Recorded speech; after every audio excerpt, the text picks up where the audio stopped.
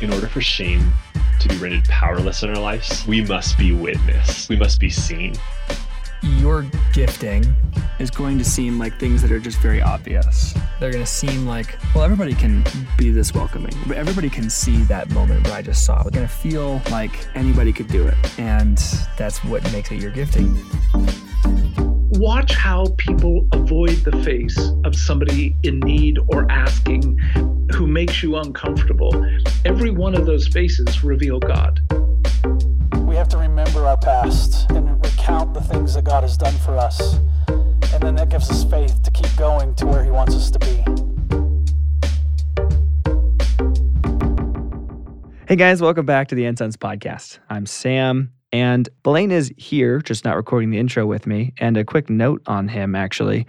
We put him inside a wind tunnel, inside a washing machine, wearing a Darth Vader helmet.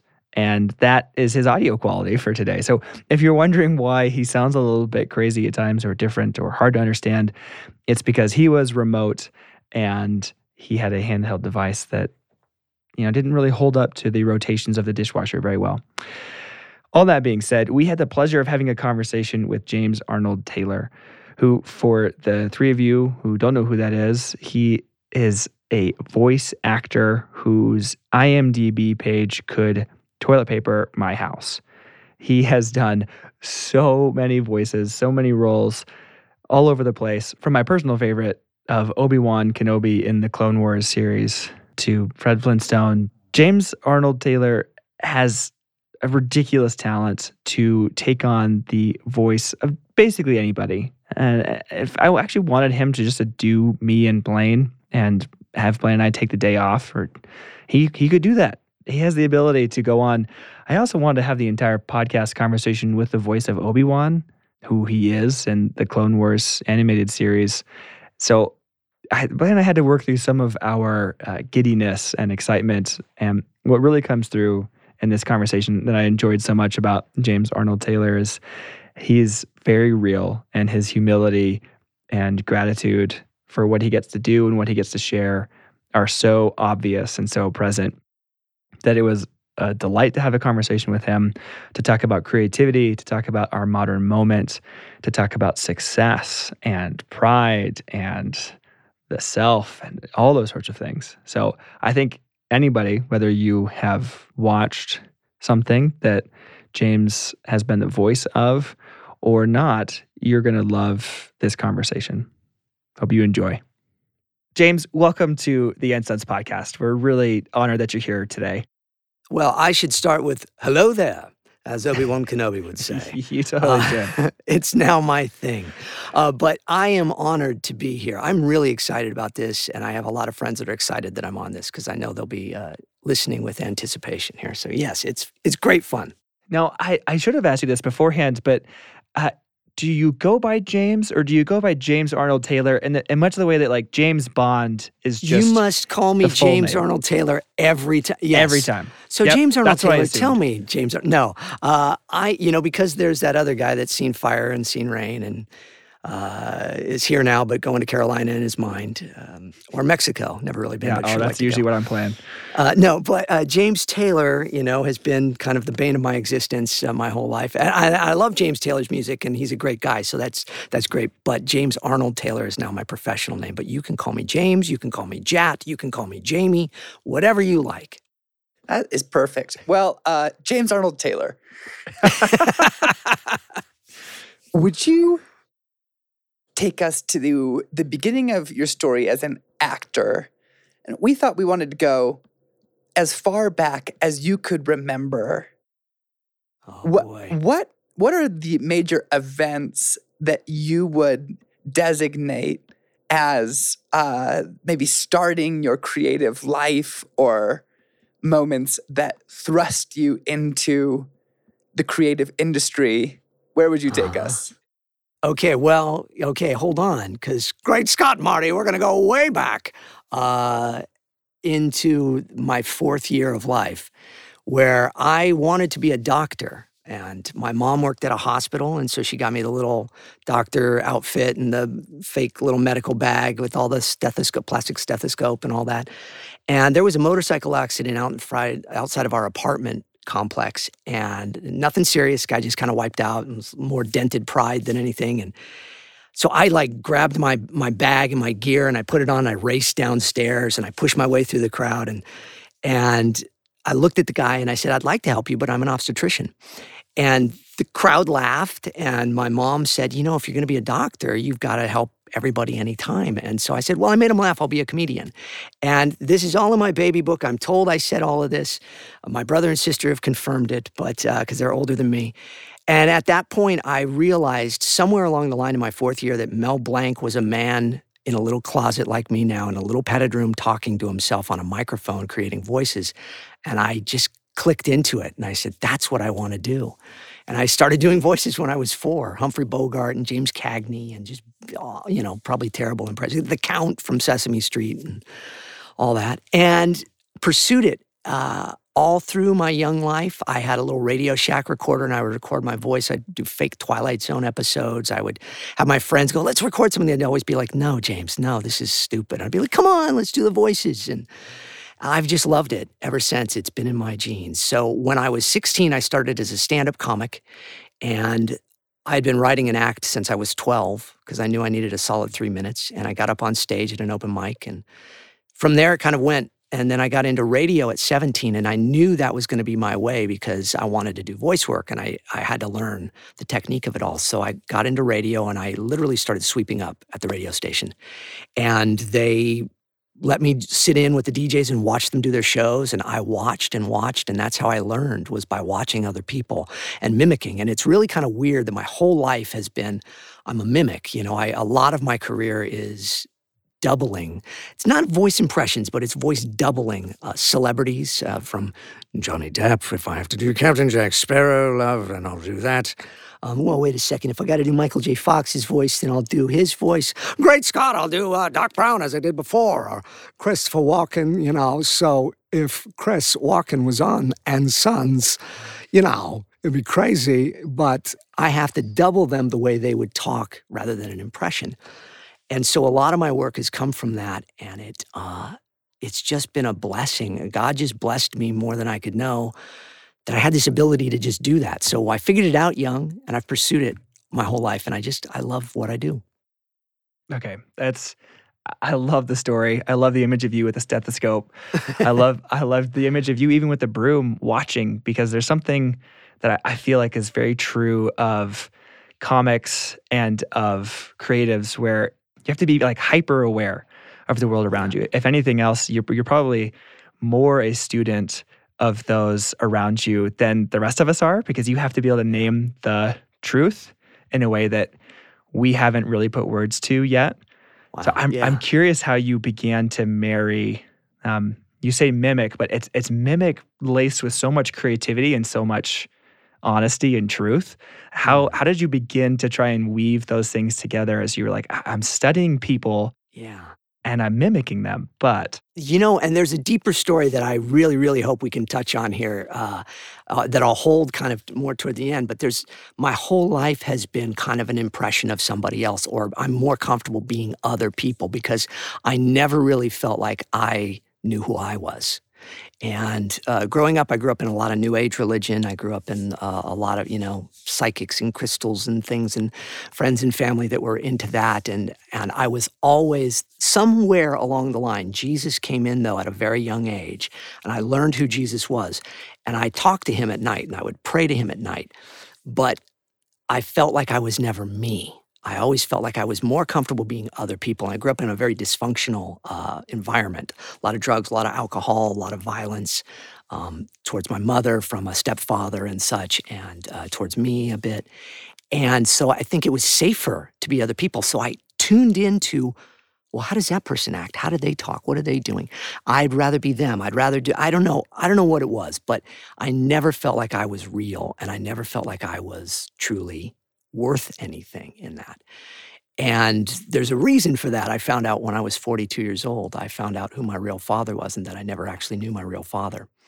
And the crazy part is he ended up doing what I do for a living. He was a radio DJ and a TV host, and he used his voice to make a living, and he looked like me and sounded like me, as far as I know. And so it's weird what God plants in us through DNA, but also through desire when you open yourself up to him, even if you don't know you're opening up to him. And so kind of a long way around, but I didn't realize I was throwing my life down at his feet and saying, thy will be done from the beginning.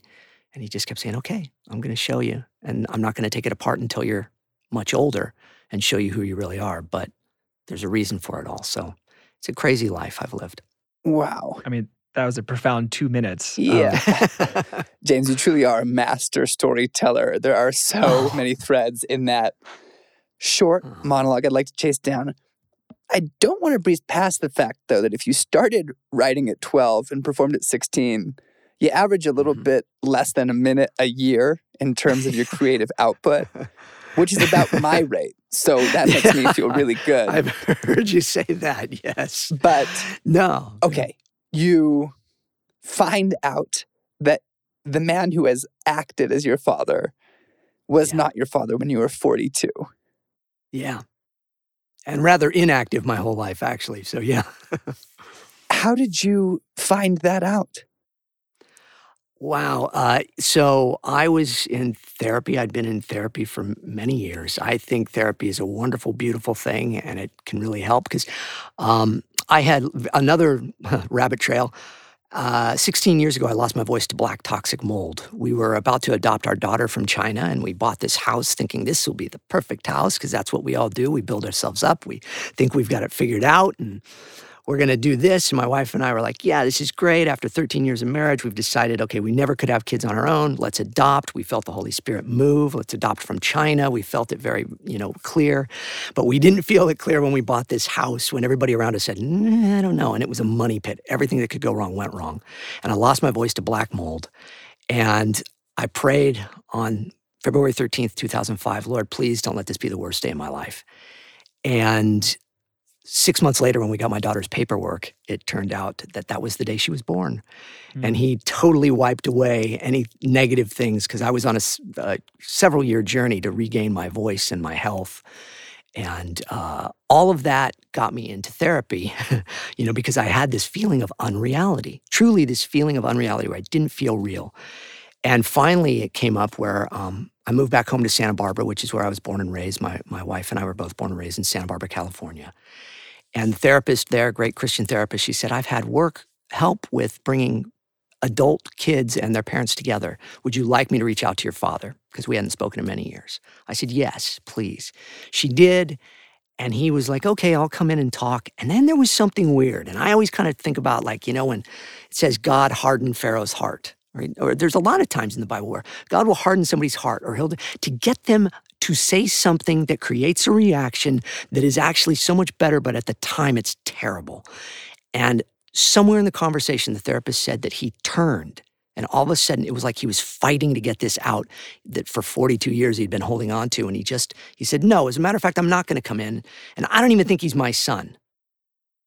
And there was this silence, and it was like he got it out. He finally said it after 42 years. And so she told me, because I wasn't in this conversation, and then I called my brother and sister, and they're like, oh, that's ridiculous. And then I called my mom, and she got very quiet. And I said, is there something you want to tell me? And she said, no. And she refused to admit it for a year. And I assumed, because I always did whatever my mom said, that I was wrong, and he was wrong. And then one day I got this very vivid dream, and I never get dreams, guys. I'm not that guy. I don't hear from God that way. And he said, get the DNA test you talked about. So I did. I went up, I called my dad, the man I thought was my father, and said, look, would you do this DNA test with me? And he said, sure. I drove up to his house. We sat and talked for 2 hours, and he told me stories of my life and my brother and sisters and his life and his marriage that I had only heard from my mom's side for all of my life. And it was weird. Every one of his stories made so much more sense than what I grew up hearing. And so we did the DNA test, and a few weeks later, on my daughter's adoption day, I got the results. So it was a crazy ride. That was longer than 2 minutes that time, but I tried. It seems like there's some pretty profound movements happening on days connecting to your daughter. So like the day she was born is the day that you begin this journey, the day that you finally adopt her is the day you get these results. That doesn't seem like a coincidence to me, or if that's very odd if it is. Yeah. Even stranger, my daughter, she was 5 when I was 42 and I found out about this.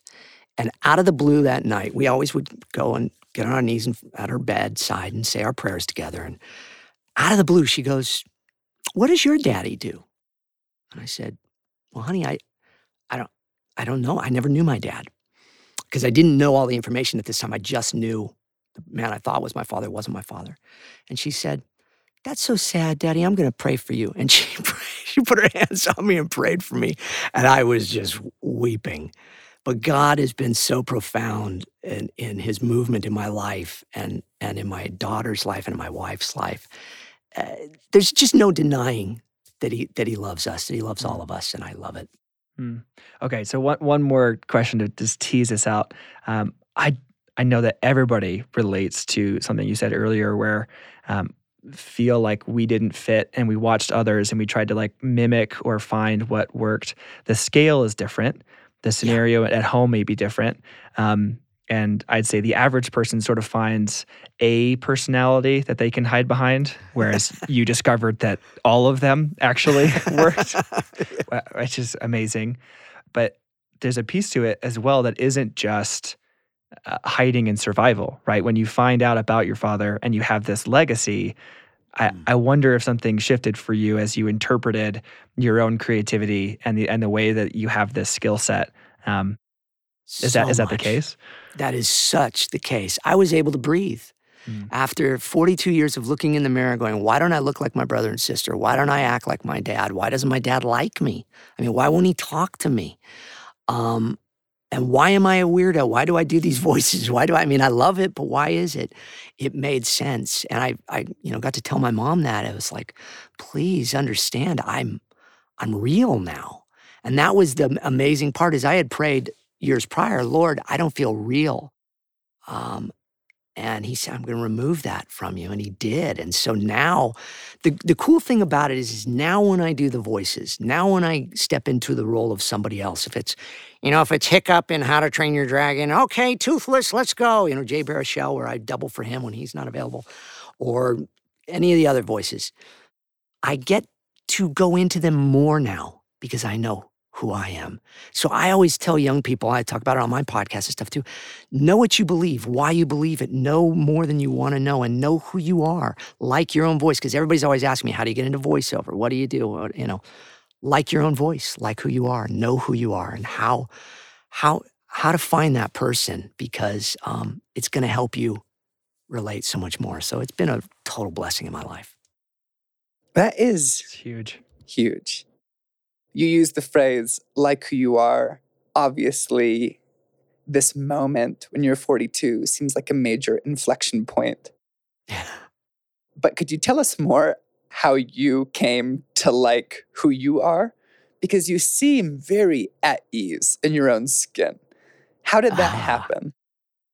The grace of God, my friends. Let me tell you a story.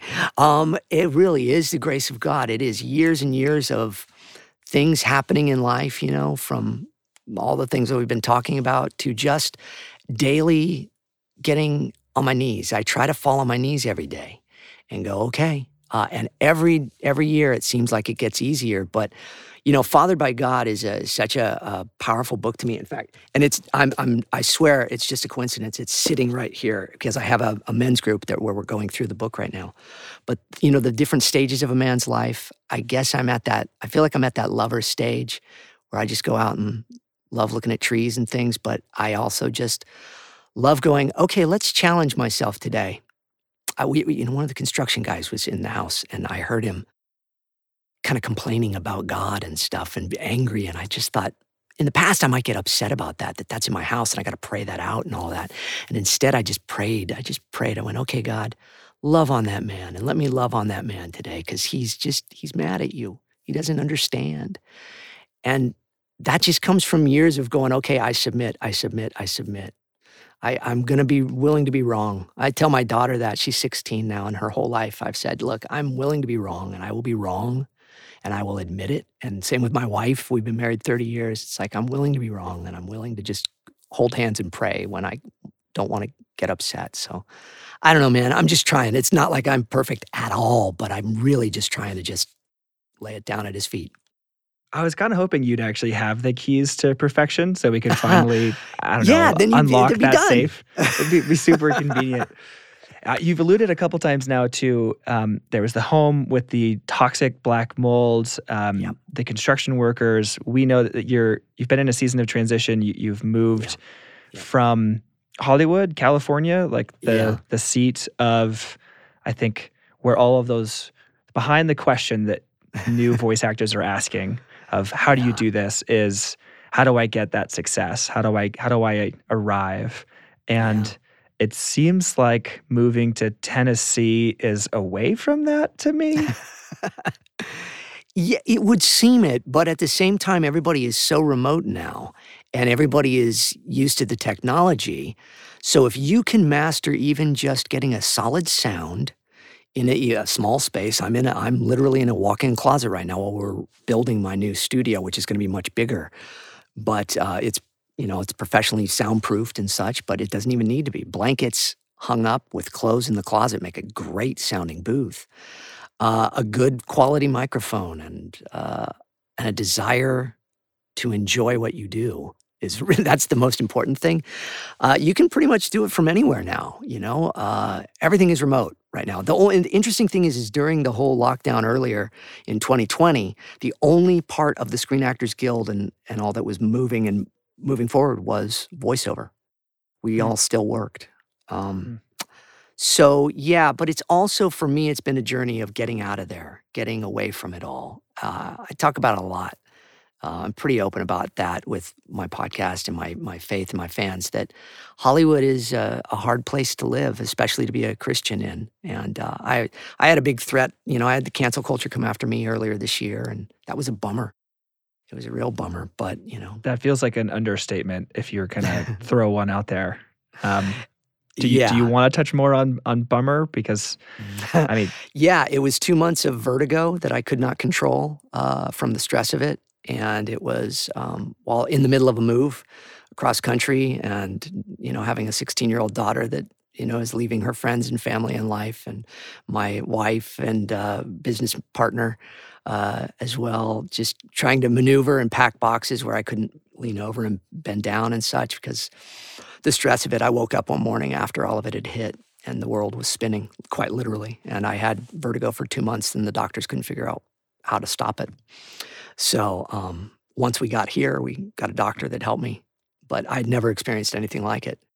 And it was, as a somebody that takes on people's emotions, I also take on people's emotions. So I bear the weight of the world on me. So when 3 people, go online and say, James Arnold Taylor sucks, that means something to me, I guess. And it hurt. So yeah, as an empath, I took it harder than I should have, I guess. I'm guessing it was more than 3 people. It was. To really... Yeah. They wanted me fired. They wanted me fired immediately from all of my jobs and from all the video game work I was doing on this. There's a game called Ratchet and Clank, and I'm Ratchet, and we're making a new game. And so they were going after me there. And Star Wars and, Obi-Wan Kenobi and all that. And so it's never fun to have people so personally attack you, but and for my faith and belief system. So yeah, that was hard. Mm-hmm. Yeah, they've done the psychological studies on that. 10 affirmations, 10 kind words to offset 1 negative, and just that ratio of how, even as grounded as you can be, that kind of assault. I mean, if it's 1 person, if it's 10 people, if it's 1,000 people, I hearing the story of literal vertigo for 2 months because of that hatred, because of that attack. That's profound. That's a very helpful, almost anecdote. And I'm sorry that you have to be an anecdote in that sense of like, all right. Yeah, the blessing of it is how God took it away. And he very clearly said to me, I was having tests done. They were still trying to figure it out. And he said in the middle of one of the tests, which was awful because they have to induce the vertigo. And so for 3-4 minutes, the room was spinning with cameras on and on my eyes to track them. I felt like he said, you're done. It's okay. I've taken it. And after that, I was fine.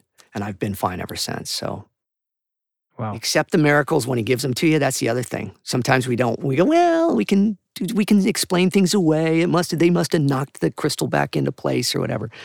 But when you feel like you hear God say this, that, or the other, just trust it and go with it.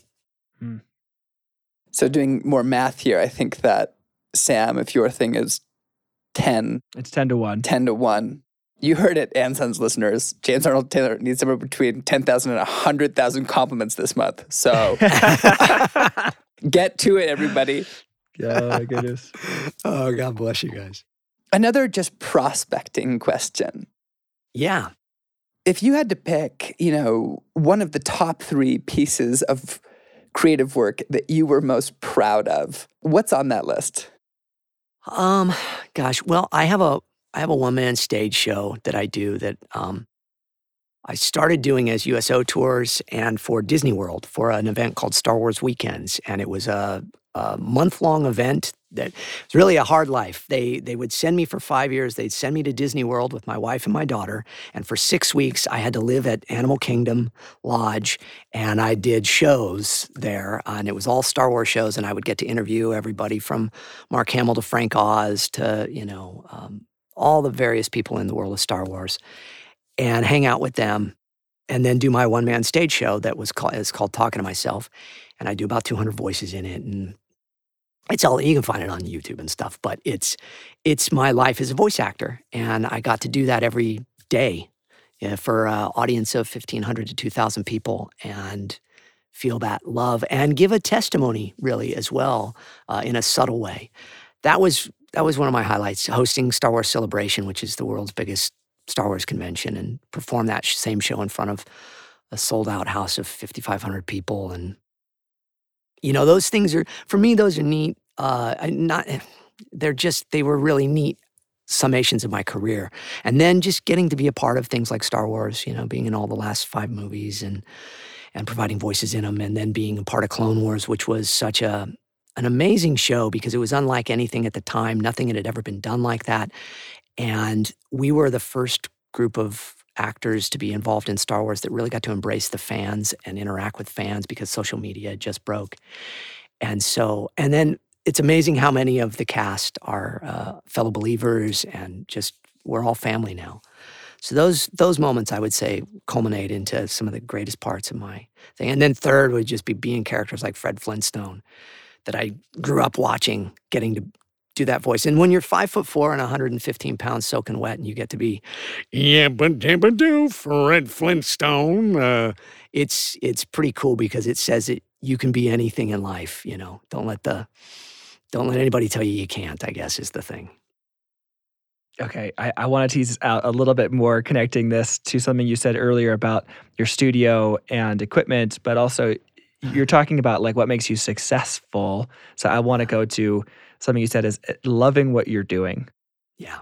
I have felt this as a young man, putting the cart before the horse and really chasing after the X amount of copies of something getting out there or X amount of followers. And it feels like putting the success before the thing itself. Yeah. I'm curious for you, as you think about those projects, I'm seeing a similar thread connecting them, but how have you maintained a love for what you do when success and livelihood enter the conversation? It's hard. I'll just be honest, it's hard because when you get to do what you've wanted to do since you were, literally 4 years old, and it all kind of goes the way that you hoped and planned it would be, and you have a loving partner. My wife is the most amazing person on the planet, and she brought me to Christ and all that too. It's hard because you wake up every day and go, "So everything's okay? It's all right. Oh, and I get to do what I love? Okay." Because that's not our nature. Our nature is to go, no, I got to create problems. I got to make things wrong. I got to complain. That's when I feel comfortable. And so I don't I don't get to do that when I get to do what I love. So I've learned to just kind of go and enjoy it and ride the wave and be thankful. Every time I get on this microphone, I say a prayer of thanks. And I just say, thy will be done, thy will be done. But I also then have to let go of the ego. I mean, I've always loved the Wild at Heart Ministries talking about the poser, because that's been my whole threat. The whole threat of my life would be to be a poser, because I'm in Hollywood, it's no big thing, man. I make movies and stuff. It's like, that's all such a thing that is constantly in our face. And for voice actors, it's weird because we have this strange dichotomy of everybody knows your voice or your characters or all that, but nobody knows who you are. And so when it really rages inside of you, that ego to go, hey, I'm the guy that does the things, So you really have to just give it up. And without my faith in God, I'd be such a poser, dudes. Because I already am. I still am, It's hard to not do the voices and stuff and kind of show off a little. But I just try to enjoy it. It's like people always go, what's your favorite character? And I give them this answer, and people don't like it, but I say, whichever one I'm doing at the time, because I'm blessed to do what I do. So I just try to live in that moment. Okay, see, this is great. You're tying into a different question I was going to have. Like when you go to the grocery store, when you're Mark Hamill, you just don't get to go anymore because you're going to have a hard time getting through in an hour. Yep. And when you're James Arnold Taylor, you can go to the grocery store. Yeah. Unless you do a voice in the checkout line. And I'm wondering, that an inner war of ego and self and gratitude, that feels very honest. And you've already answered my question, but I'm curious what that, I don't know. Has it always been easy? Has there been stages of really wishing that there was more moments like Star Wars Celebration where you've got the name tag and people are looking and they know your face? Yeah, you do go through those moments. And then you realize, after a week of that and everybody wanting and needing something from you, you go, oh, this is exhausting. It really is emotionally exhausting. Almost as exhausting as a 4-hour cartoon session where people go, voiceover is easy. You just go in a room and you do funny voices. Like, stand in a little 4x6 booth for 4 hours and scream at the top of your lungs. It ain't easy, man. You're exhausted. Like, I always tell people, when you've been in the hardest fight of your life with your spouse or your lover or your friend, and you're yelling and you're putting all that emotion out, you're just, I can't believe it. That's what we have to do. And we have to go in there no matter what our mood is and just get into that zone and scream at the top of our lungs as a character. It's hard. It's exhausting. So I realized being out there is just as exhausting. And so I go, okay. I try to use that as the counterbalance. So you get to walk to the park with your daughter and nobody's saying anything. It's pretty great, James. Be happy. That's good. All right. You teased your relationship with your wife a little bit. Yeah. Let's track over to a little bit of your love story. Oh, please. Where did you two meet? So again, it gets even more cheesy apple pie, all-American here. We met in high school in marching band, and I was her squad instructor, and I was 2 years ahead of her. And so when she was a freshman, and she had a little crush on me, because I was, of course, this was the 80s, guys. I was in my red Huey Lewis suit, and with the Converse high tops, and playing my saxophone, and my wife played the flute, and then our best friends were dating years later, and that's when we officially met and realized, and I was already a DJ at that point, and everybody, because I was a DJ in Santa Barbara in a small town at the local rock station, which was a big station, K-Tide, and so everybody knew me, but everybody also kind of wanted things. Like, I was always the nerd in school, but then because I dropped out of school after 10th grade and became a performer. And then all of a sudden, all the cheerleaders were like, James, hey, you getting tickets to that concert? Okay, that'd be fun. So my wife was completely uninterested in all of it. Allison, I went to a party, she was there. I was like, yeah, I just met Sting, Again, the poser was on, and I met Sting, hung out with Sting all night. Yeah, it's pretty cool. And she was like, so? And I'm like, I love her. And we went on our first date. It was 33 years ago, April 4th. So we just had our celebration of that. And we never broke up. We were always brutally honest with each other. We've been together. We are honestly just best friends and soulmates and all the cliched things. And she was 16, I was 18. We got married when she was 19. We've been married, it'll be 30 years in June.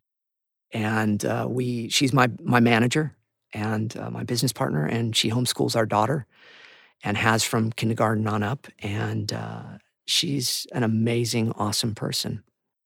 And she loves your mom's books, by the way. Cheap plug, shameless plug.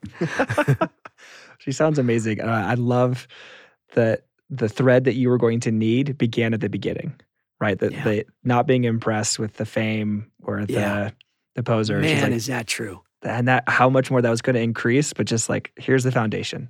You're like, I love it. Oh, it's so critical because if I had somebody that was an extrovert like me, she's a total introvert, and interested in showbiz in any way, shape, or form, I don't know who I'd be right now. I really do. I don't think I'd be on this podcast, and I don't think I'd be, mellow lover guy. I'd be, a different person. Or I wouldn't be here. Because she's just the balance. Having that balance, that counterbalance is so important. Okay, we've touched on wife. Can we touch on daughter? I listened to your conversation with Lydia on the Chatcast, and just her personality that came through was so enjoyable. I'm curious, and I'll give a little bit of myself here, but then ask the question. I want to, as a parent, cultivate an environment where my kids want to take risks, want to be the kinds of kids who are fully themselves and can dream big and chase after things and have cultivated what makes them them. And that all of those things sound way easier than it's been so far. I have a 4-year-old, but it's already so difficult. I'm curious what that has been like for you as you've walked and she's had, your kids have like front row seats on who you are and what you do. And so there's no hiding there. No, totally raw in front of them. And you need to be. That is also another big thing. We've always been totally raw in front of Lydia as far as that goes. And we've been brutally honest with her from the beginning. And we were never afraid to say no to her. And we have lots of long conversations. My poor wife is an introvert with 2 extroverts. My daughter, as extroverted as I am, she is double that. And she is just such a force of nature. We adopted her. She was found in a marketplace at 10 days old in China in the Hunan province. And we adopted her when she was 8 months old. And she is amazing. She's so extroverted and ready. She's ready to move out now. She's 16. She's at her first job right now. She's working. She works in retail, and she's out at her job. I just dropped her off before this, and she's talking to me about, when I get my own apartment. And I'm like, okay, because we got a nice house. She's like, no, I'm not interested. And I'm like, and I test those boundaries sometimes because I'm glad that she's wanting to go out on her own and take those risks. But I think it's because we've just been really brutally honest with her and talked to her about how life is and what the exciting things it can be, but also the bad parts, and honesty. Honesty is your answer. Honesty for creating creativity. And I have to be more honest, James? Yeah, honestly, you do. I'm sorry. Oh, no. Well, and it's funny because, boy, I can't tell you how many friends we've lost from it. Through the years, being honest. And you always say to people, I'm going to be brutally honest. Oh, me too. We're totally like that. And then you go, when that happened, I kind of wasn't okay with that. I'm willing to take my part and this is my part, but I wasn't okay with that. And then people put the walls up. So I've had to learn that, okay, well, that's the way it goes. But with my daughter, it's like, we never, it's all the same things as with a marriage. Don't go to bed angry. Don't, pray and just give it to God and give it up and give up the ego, because we'll call her out on her ego all the time because she and she has every excuse to want to be. She's been in a movie. So we did a movie called Animal Crackers. It's on Netflix. My daughter was the star of it with John Krasinski and Emily Blunt. They played her parents. I played her great uncle who owned the circus. And my brother was Ian McKellen. And this is great. really family-friendly animated film on Netflix. It's a lot of fun. Shameless plug. And my daughter had been working on that since she was 7, and then they recorded it officially when she was 10, and now she's 16, and it finally came out. And then she's been on TV shows, and she's been surrounded by, Mark Hamill's Uncle Mark and Frank Oz, and, she's met George Lucas. She's been in George Lucas's office and down into the archives at Star Wars. And so like a super normal childhood, essentially. It's very, very normal childhood. Yeah. She has had, so many things that she's been exposed to like that. So we had to be brutally honest and keep her ego in check. Whoa, back it up, sister. Come on. No. And so that's been the way it's been. And it's really been helpful for her. And she thanks us for it daily. Wow. Okay. Well, it seems like that was successful, James, because she said one of the more honest things. I wrote it down in your conversation on your podcast. And this was about culture and about this moment in time and about social media, some directions I want to chase if we end up having the time. But she said, when you scream, it doesn't mean you're heard. It means you're adding to the noise. And I'm like, I am learning lessons from a 16-year-old right now. Like, that is profound and honest. And I don't know where these things come up from with her too. And that was just totally on her own. And that's her. I think that's her kind of growing up in that. And given the opportunities, like, she's not interested in acting. She's not interested in any of that. She loves style and design and fashion. And I think it's from being in that bubble, but also being really in an honest bubble of it too, of seeing it and seeing how it can tear you apart if need be. And if she had the ability to go down the path of being like a child star or something too, and she was like, nah, I don't want that. I don't know. It's God in her. I take no credit. I give all credit to my wife and to God. I'm taking notes here, James. It is. It's so good. I know that many of our friends who are listening are very creative young men ranging from 16 to, 80. But I love that. I would love to know, sometimes it's easier to give a list of things to avoid. And you've mentioned ego. But if you were to dig in and go, words of caution for creative people, what are some be carefuls or watch out fors that you would give to the creative young man? Well, everything right now is, you're the best. You're the most important. It's all about you and your dreams and your goals. And, that's what society is filling us all about with. And it's hard because we've talked even here about, being yourself and being honest and liking yourself. What a fine line it is, though, between liking yourself and then accepting and taking in all of the BS about yourself that you and other people tell yourself, There's a real fine line there. You have to like the God-given things that you've been given and acknowledge them and acknowledge your weaknesses and know that they're there to help make you stronger. If I didn't lose my voice, I wouldn't be in the position I'm in now. It made me stronger. But I also had to be honest and go, okay, I can't do it. I can't do this on my own. So fighting the ego is just, I think, kind of a second-by-second thing. It really is, because how often, especially any young people that are on social media of any kind, even if you just have like a Instagram account and you're just trying to look, that whole thing and the studies they've done on that, right, alone of just how once we look at that, we're in competition. So I think what it builds to when you wake up in the morning, you look in the mirror, you're in competition with yourself even. How do I look? How do I feel? Am I that guy that I'm looking at? So be willing to put it aside and just go, doesn't matter. Doesn't matter, man. Whatever comes out. As a voice actor, I've learned that you can have no inhibitions. So I cannot worry like my on-camera friends that when they come in to do a session for a cartoon, it's so great. They've got all the, hey, how are you? Yes, don't I look great? And all of that is lost because if I can't hear it from the microphone, it doesn't exist in your acting. I have to hear it. So you have to learn to have no inhibitions and get out the facial expressions, everything, the movements, and look stupid and weird and gross to get a noise out or to get your acting out or to convey an emotion. So that's helped me. Being a voice actor has helped me because it says, hey man, nobody cares. Nobody cares, James. Just do it. Oh gosh, that's more, I guess, of the brutal honesty, huh? Yeah. So Yeah. two things here, and I'll let you pick your own adventure, if you will. I know that you are anti-social media, but you're also pro creativity and movies, and so there's a pro of a media of a certain kind. Yeah. And here's option A: you can chase after.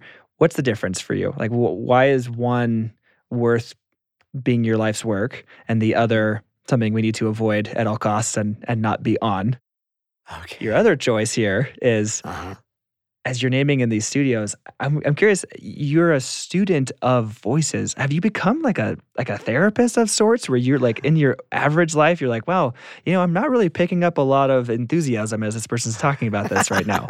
So there's your option A, option B. Oh, man. Oh, they're both so good. I'm going to try to combine them. I'm going to try to be the segue king. Okay. Perfect.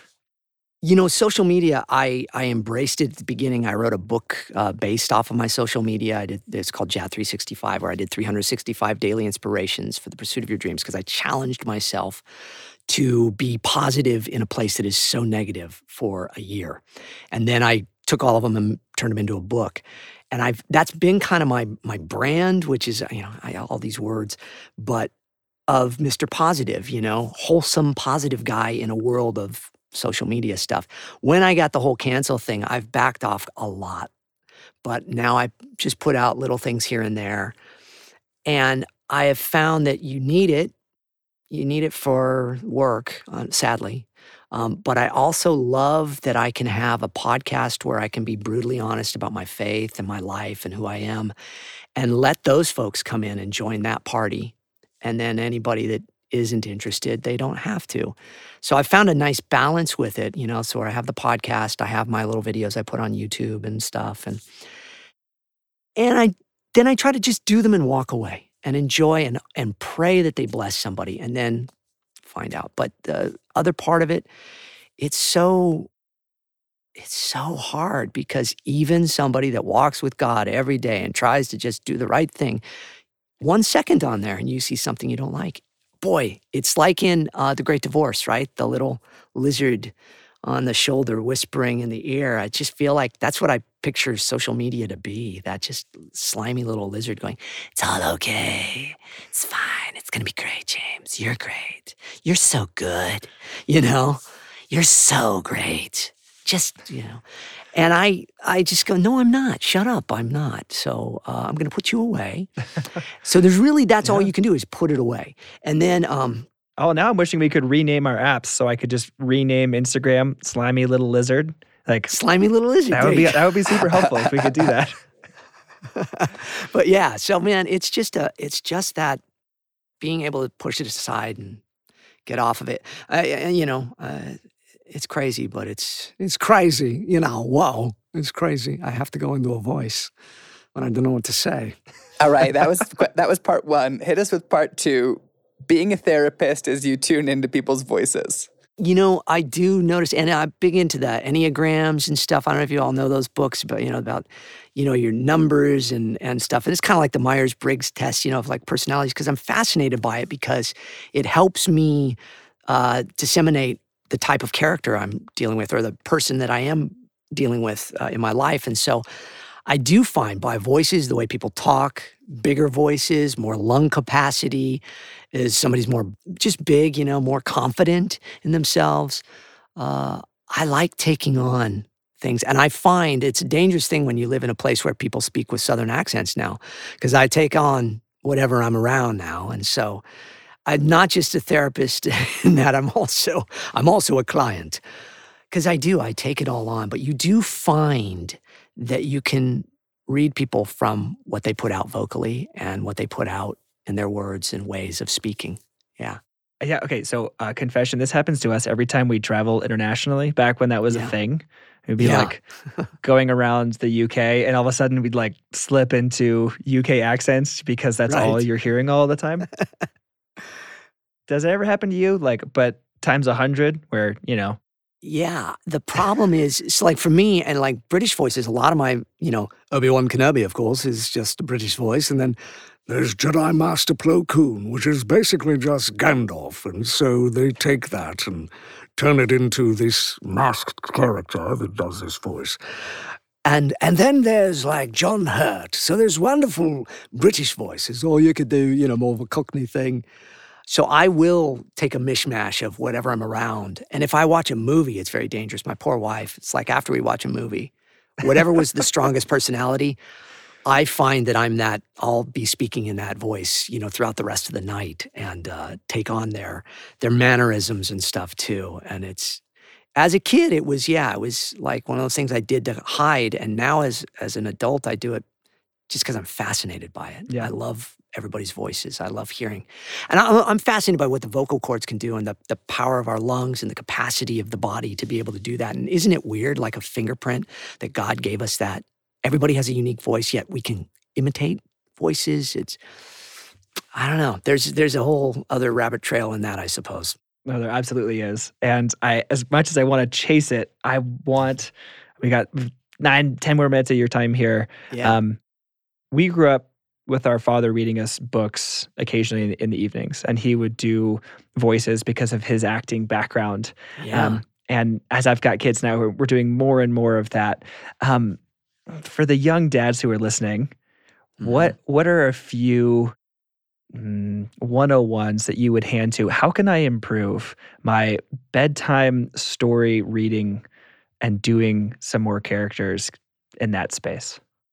Be a nerd. Let go. Just let it go. Don't, your kids need that brutal honesty of you too being exposed like that, in that raw sense of, I am just living out my childhood with these words and characters and voices too. Enjoy it. Just enjoy it and let those voices come. And don't be afraid of the voice cracking or being, hi, I'm going to do like, a higher voice, and I'm going to do a low voice, and I'm going to do a bad, Dick Van Dyke, bad Cockney accent, whatever. It doesn't matter. Just have fun with it.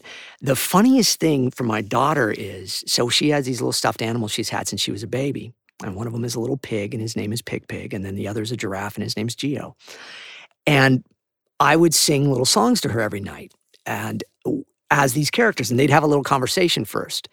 And she and my wife noticed that when I would do those, I never did a voice. They're just my voice. They're just me, both of them. And they both have the same just me. And it was weird. It was like, I'm opposite guy, because once I had the opportunity to do this in my own personal life, I guess I have to do voices all the time. I was like, I'm just going to make them just me.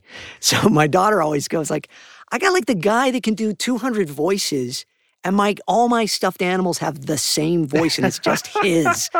It's so lame. That is perfect. That makes me so happy. I don't know why, because it's just like, again, the human fingerprint on it. Right. I just couldn't. I didn't think to give them voices. I just did them as me. But when we would read like Chronicles of Narnia and stuff, I would challenge myself to do, every character with a different voice, and so many different British accents. You're just like falling through. Where to next? So you just have to have fun with it. I really think have fun with it and let go, because I think that wall comes up, right? We have to be dad. We have to be dad. We have to kind of, show this, and not at that point. Not when you're playing. Not when you're having adventures and, sword fights and what have you. My daughter used to dress up. She's Ahsoka Tano all the time, as from Clone Wars, and I'd be Obi-Wan Kenobi. And we had like the real outfits and, stuff, and lightsabers that really light up and make noise. And you just play, let it go, and have fun. That's so good. That's really, really good. I know that most artists and creatives currently have an Everest or a frontier that they are pushing into. I would love to hear, what is your Everest currently, or the frontier that you are pushing into? Not quite sure if you can do it. Well, I got on your podcast, so there you go. That's one mission accomplished. Mission accomplished. Welcome to the pinnacle. Nice try. I love painting, actually. And the studio that they're building in the other room right now, One of the rooms is my audio facility, and it's this big, like 500 square foot space, and there's 2 levels to it. And one is the audio facility, and then the upper area, which is much larger, is actually going to be my art studio, my painting studio. And I really, and I paint scripture. I paint kind of abstract, and I hide scripture underneath and throughout the abstract art there. And I love it because I find it very relaxing, and I would love to be able to do a show and have paintings out there and, be an artist to a new chapter. I wrote a film about an artist that's shot as a documentary a few years back, and we were going to produce it on our own, and maybe someday I will. But those are probably it. But outside of that, with all honesty, to let go and stop thinking and worrying so much about what the world thinks and about my career or my voice or my talents or my abilities, and just live, sit on the porch and enjoy and not worry about it. That's my biggest one. Yeah. Woof. Woof is right. Woof is sort of our like mic drop. Like that's almost too much. That's good. Oh my goodness. Yeah. James, one final question for you. I like to ask as a young man, if you could go back and have a conversation with James in his young to mid 20s, what would be a few thoughts that you would want to share with yourself? It's so wild. I'm getting all choked up at that thought. We do a lot of that in some of the therapy I do too, because I had some stressful things happen when I was very young and stuff too, and they put you back there to kind of hold that young person of you and tell you it's okay, and kind of picture Jesus in there too. And I just got that vision. But I would just say, you're real. You're you. You're real, and you matter. Yeah, I would just tell him he matters, and you don't have to try so hard. Yeah, it's beautiful. Wow. Yeah. Ooh, that one gets me. Oh, it does. I know, but it's a blessing for us and for our listeners to get to hear it, because we are also that young man who needs to hear those words. So yeah. Thank you. Amen. Thank you. Thank you for spending some time with us today. I'll just say honestly, the Wild at Heart Ministries for the last 20 years have impacted my life beyond anything outside of it. And I'm saying that with sheer honesty. I've had 2 men's groups throughout the last 20 years that are they're separate ones, but together, that have all been started because of the book Wild at Heart. And it has made me a better person, a better man, all of your dad's writings. So this ministry that you all are carrying on and doing now too is so important. Please, everybody listening, just be so, absorb it all like a sponge, because it's what a great resource. So, yeah. Oh, Sincerely. shucks. Oh, thank you. Yeah. Thank you. Starting and This ending podcast is awesome. really intense, kind words that make Sam and me uncomfortable, but you can't see my face. James, thank you so. This has been a real joy and a treat. Yes. Thanks for the full hour talking. I feel like we could go on, but it's just been a joy. Lastly, where should our listeners go for the folks where would you like to send them? Because there's many places they could go. My front porch. No. JamesArnoldTaylor.com. And then, Instagram. I'm not really on Twitter anymore. I have a Twitter account, but I'm not really on it much anymore. My YouTube channel is James Arnold Taylor. But JamesArnoldTaylor.com has links to everything. And I'm coming back. Once the studio's built, I'm going to come back and do my podcast regularly and do more stuff and engage people more. But yeah. Awesome.